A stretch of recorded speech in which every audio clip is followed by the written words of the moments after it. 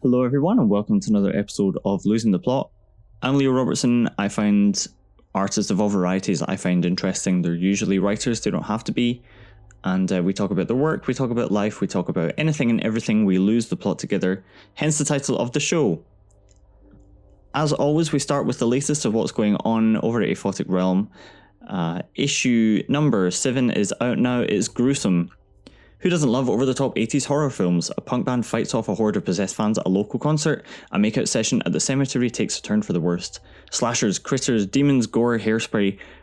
The 80s horror B-movie aesthetic is what issue 7 Gruesome is all about, so do check that out. The Realm also has its own merch store right on the Aphotic Realm site itself. You can buy t-shirts, beanies, caps and tank tops. And if you check out the new Aphotic Realm Instagram, you can see yours truly sporting an Aphotic Realm t-shirt in the dark grey heather colour. I think it's great. And there's loads of cool other merch. I'm sure I will get other stuff too. And I hope you will as well. Please do check out the merch in the store. Finally, I hope you will consider supporting Aphotic Realm on Patreon.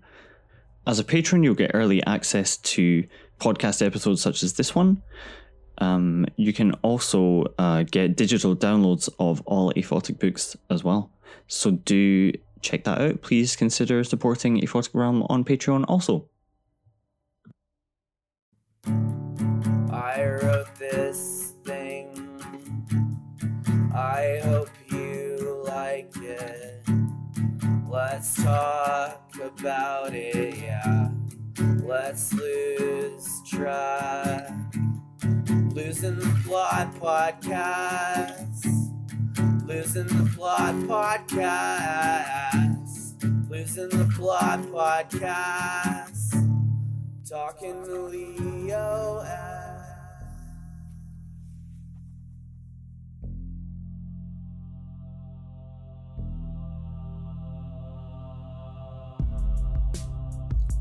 Our guest this episode is Ben Arzate. He's the author of The Complete Idiot's Guide to Saying Goodbye, which is out with Nihilism Revised. It's a collection of bizarro short stories. Most recently, his novel The Story of the Why came out with Cabal Books. I do hope you'll check both of those out. He's also editing an anthology entitled Memories of Love. It's fiction and poetry inspired by The Magnetic Fields and Stephen Merritt. That will be out with Mongrel Press. It's up to 3,000 words. Deadline is 1st of August. Memories of Love Anthology at gmail.com. If you have something appropriate for that, you can check out the details of that submission call on his blog, on Ben's blog, or on the Mongrel Press Facebook. So if you're a writer and you want to write something inspired by the magnetic fields, do consider submitting to that project. But that's all the intro from me. So here is my chat with Ben Arzate. Okay, so you're from Iowa. Yes, I am. I know two things about Iowa. One is the Iowa Writers Workshop, and the other one is Slipknot. Yeah, that seems to be Slipknot. Seems to be like our major contribution to American culture. It's a pretty good one. I think so. I mean, a lot of people like shit on new metal, but I actually do like Slipknot, and a lot of people even like here still seem to like them. So I guess they managed to break the mold. Well, music is a big influence of yours. Would you count them amongst them? I don't know if I count them as a major influence. I do like their music, but I only own like their first album. And I'm not like a huge fan of theirs, but I do like them though. What about the Iowa Writers Workshop? The Iowa Writers Workshop, I think it's at the University of Iowa. That's obviously an exclusive one. I haven't taken part of that, and I went to Iowa State, which is more of the tech college, because at the time I wanted to be in computer science, but I took a few classes of that and realized I definitely didn't want to do that for a career. And so I ended up like changing majors to psychology. But tell me about Bizarro then. When did you find Bizarro? It's funny. I think I first found Bizarro back when I was in high school. I found some of like Carlton Mellick's short stories online. But because I could never find his books or any other Bizarro books in the library, I kind of put off reading an actual like Bizarro book for a while until I picked up the Orange Bizarro Starter Kit. I think that's the first like proper Bizarro book I read. Mm-hmm. Why did it appeal to you? It appealed to me because I was like, I'd been interested in horror for a while, and I was like interested in the more left field kind of horror. And I found his work and Carlton Mellick's work, and it appealed to me. I guess it's hard to explain exactly what it is that appealed to me. It's just kind of reading it just resonated with me. It seems to me, and I think a lot of Bizarro writers or readers agree, that there's something about Bizarro that it's just a mindset that you either possess or you don't. Yeah, that definitely seems to be the case. Like I'd read like some of the progenitors of Bizarro, like Thomas Pynchon and William S. Burroughs and so forth. And I was definitely a huge fan of like William S. Burroughs. So I guess that like discovering that there's this whole genre dedicated to that kind of writing was a good find for me. Interesting to call them the progenitors. I don't think I've heard that before, but it makes sense because I suppose maybe progenitors not the right word. Maybe predecessors is a better one, because I guess like progenitors is like the ones who actually started it, and that didn't actually start until like Mellick and some of the other and people like D. Harlan Wilson and Bradley Sands like actually coined the term. Mm-hmm. So I guess it would be like precursors, like people who were writing like strange fiction before it was like a thing to do. Sure. But then I suppose one of the main themes of Bizarro is alienation. I think that's definitely a big thing, that it appeals to people with a sort of who, feel alienated. Genre fiction in general has been very heavily appealing to people who feel alienated, and Bizarro is like a way to, it's almost like a way to write in genre fiction without feeling constrained by certain genre conventions. Mm-hmm. Because there's a lot of like Bizarro out there that could be easily considered like science fiction or fantasy, but Bizarro gives it sort of like this doesn't like need to be like a space opera. It takes place in space, but I can go anywhere I want with it. Mm-hmm. So it's the freedom, but also, did you feel alienated in high school when you were reading this stuff? I felt pretty alienated most of my life, so that definitely appealed to me. Okay. Not to like engage in like sound like I'm like whining or anything. Well, I don't think that feeling alienated is a choice. No, and I guess in some aspect, like if someone can embrace being alienated, but it's definitely like something I don't think most people like actively choose to do. And so when did you start writing? I'd say like when I first really started was back in high school, when I was writing song lyrics. And then after I'd been doing that for a while, I started moving into writing poetry. Like the first things I like actually had published in my college student journal were a couple poems. And then I took some like short story classes in college, and then started, writing some of those. And eventually at some point I, actually started moved into like writing novels, and I just had my first novel, The Story of the Why, released last month as of recording this. Yeah, and we're going to talk about it, and but I think I'll talk first about short story collection. They came out with Nihilism Revised, because that came out first, right? Yeah, the Complete Idiot's Guide to Saying Goodbye. Mm-hmm. It seems like there's a lot of years work in there.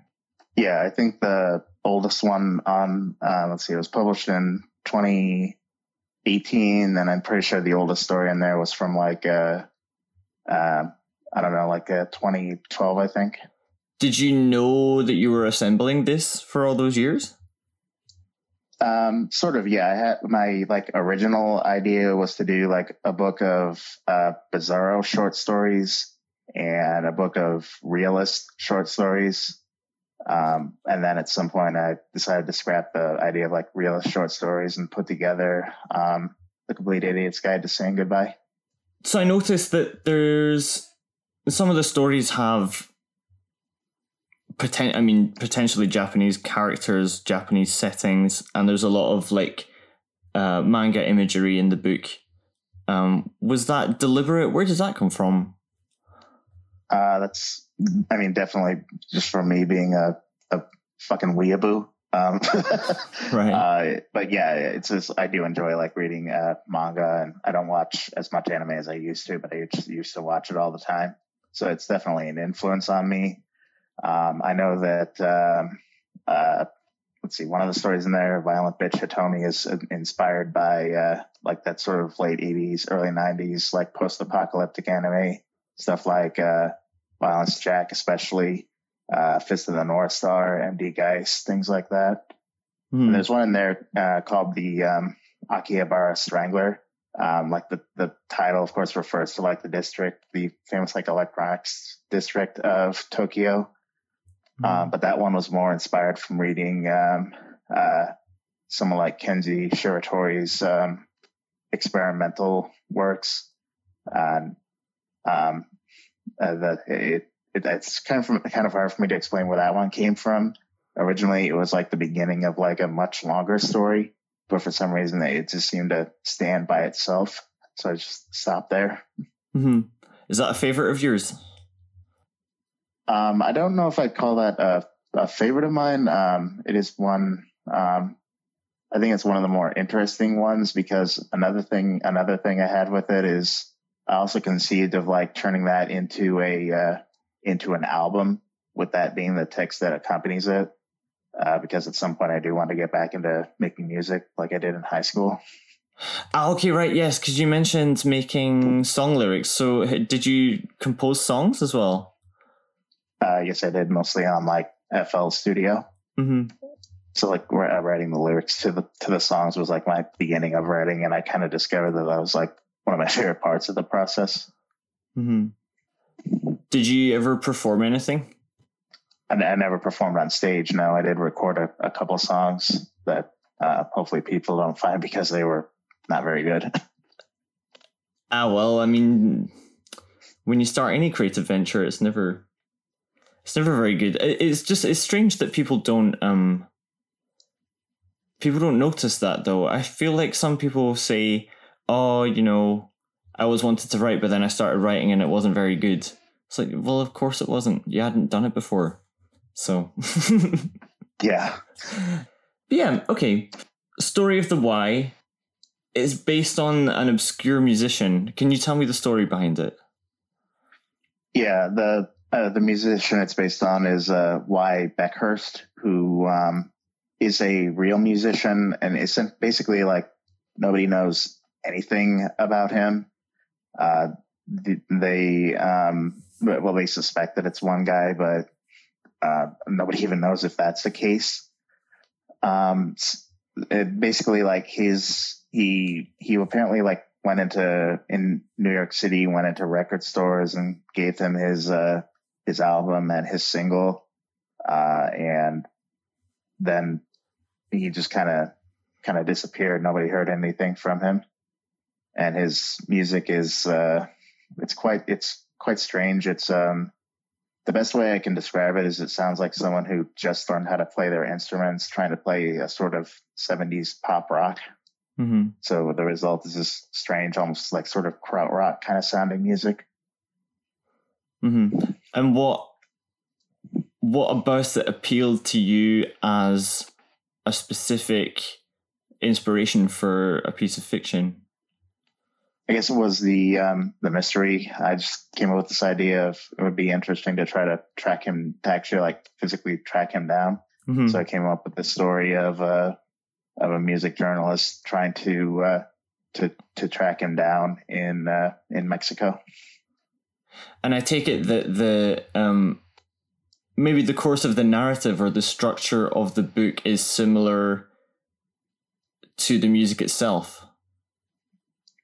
I wouldn't say it's like complete. It's quite that. I did like listen to the album several times, and the book does have the same number of chapters as the album has numbers of songs. But it's not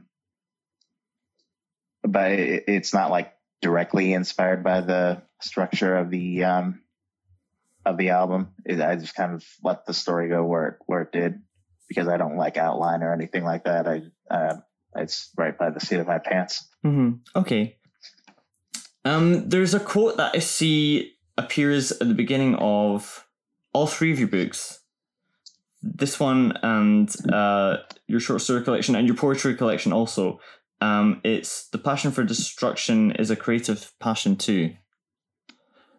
Yeah, that's a quote from Mikhail Bakunin, and it's one that really resonates with me. For me, it kind of felt like with a lot of my work that it was kind of out there and trying to kind of like push against the conventions of writing, both intentionally and unintentionally.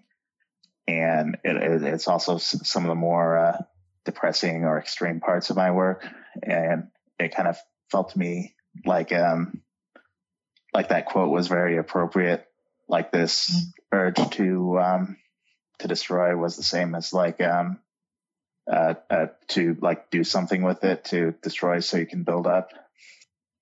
Breaking conventions and breaking rules. As a means of creating a new one. And Bakunin, of course, he was an anarchist, so his context for the quote is more breaking down rules so a more free society could flourish. Oh, okay. Are there other ways in which you yourself are anarchic? Well, I am I actually do consider myself an anarchist. I'm not like very active in any kind of movement or anything like that. I think my life is pretty average. I think my beliefs are just somewhat unconventional. Mm-hmm. So you write for Cultured Vultures? Yes. When did you do book reviews for them mostly? Yeah. When did you start doing that? I think it was either in 2015, 2016. I was looking because I'd been doing book reviews on my blog for a while, and I was looking to kind of expand out and place reviews in other places. And they liked the review that I submitted and asked me to come on as a regular contributor. That's really cool. How often do you get to write stuff for them? It really depends. Mostly because of my own writing, I haven't been like doing other things besides reviews for them. Usually what I try to do is I'll read a book that was sent to me to review and review it on there, then read a book for pleasure, and then read a book for review, and alternate like that. Mm-hmm. And other times, if I like come up with what I think is an interesting idea, I'll pitch it to the owner and see if they're interested in having it on their site. Have you read anything good lately? Yeah, I've read some pretty good stuff lately. Let's see, I've recently finished David Barbie's Laser House on the Prairie. I had a lot of fun reading that. Mm-hmm. Let's see, I think I'd say that the best book I've read so far this year is Autumn Christian's Girl Like a Bomb. I really enjoyed that one. Mm-hmm. What was it about Autumn Christian's book that you liked so much? To me, it was a very well done magic realist conceit, because it's this idea of this girl who, when people have sex with her, it basically like gives them like almost like a spiritual cleansing, and I think the way she balances out like the sort of mysticism of that concept with how something like that would probably affect a person in the real world. I think she pulls that off very well. I think some of the like psychological insights are very fascinating, and the prose is just excellent. You also finished Bret Easton Ellis's new book recently. Oh yeah, White. Yeah. What did you think of it? I did like it for the most part. It's a few like it's not been very popular with critics because they kind of view him as being wishy-washy in his political beliefs in it. And some people have accused him of being like pro-Trump or something like that. But my favorite parts of the book were where he would go into like personal essays about where he had these personal essays about like his process writing the various books. I especially found the part where he talked about the events that led up to him writing Lunar Park pretty fascinating. Is that one of your favorites of his? I don't know if I'd call Lunar Park my favorite of his, but I do think it's an underrated book. A lot of people like outside of his first three books seem to dismiss Bret Easton Ellis, but I think his other books, like Imperial Bedrooms and Lunar Park, are both pretty good. What about BizarroCon? Have you ever been? Or are you going to go? I haven't been. I have a lot of doubts if I would ever go because of time and money. I don't know if I'd be able to take the time off work and actually go there unless I could guarantee like I would actually like, I don't know, like sell books. I mean, that sounds like a bit of a, I don't know, a bit of like a transactional way of looking at it, but for like attending cons like that, I personally can't see myself doing it unless it's to sell books or something like that. It's a practical constraint. I mean, if you're going to spend all that money going there, I suppose. Yeah. Fair enough. I saw also, do you have a poetry collection in the works now? I am currently working on a poetry collection. The title for it is Dr. Sodom and Mrs. Gomorrah. I'm working on pieces for that, and it's actually not just going to be poems. It's also going to be things like some song lyrics that I've written recently, scores for performance art, because I recently read a book about Viennese actionism that really inspired me, and just other sort of like texts that don't really like fit into any specific category. And is that going to come out soon, or is it something that you're just working on? It is something I'm working on. I can't say how long it's it would be until it comes out. I have like two other novels that I've finished and I'm shopping around. So like the Dr. Sodom and Mrs. Gomorrah is a way of, I guess, sort of cooling off from that and working on something that doesn't like fit the constraints of being like a novel or a short story collection or anything like that. Cool. Well, it sounds like you've got no signs of slowing down. No, I don't think I could at this point. I kind of feel like I like built up a lot of like momentum with what I've done, and I just want to keep working on things. Well, that's awesome. That's all of my questions. Is there anything that you think we should have talked about? Is there anything you want to let my listeners know about? There is one thing I want to plug. One thing I am currently working on is in association with a new press from the UK called Mongrel Press. I'm editing a anthology called Memories of Love, and it's a collection of fiction and poetry inspired by the magnetic fields and Stephen Merritt. And I'm looking for submissions for that.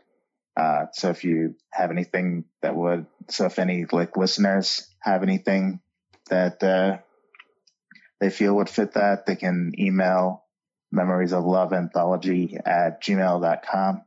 I'm looking for poetry and fiction under 3,000 words. Cool. Well, it's mostly writers that listen to this, so I'm sure there'll be a few people out there.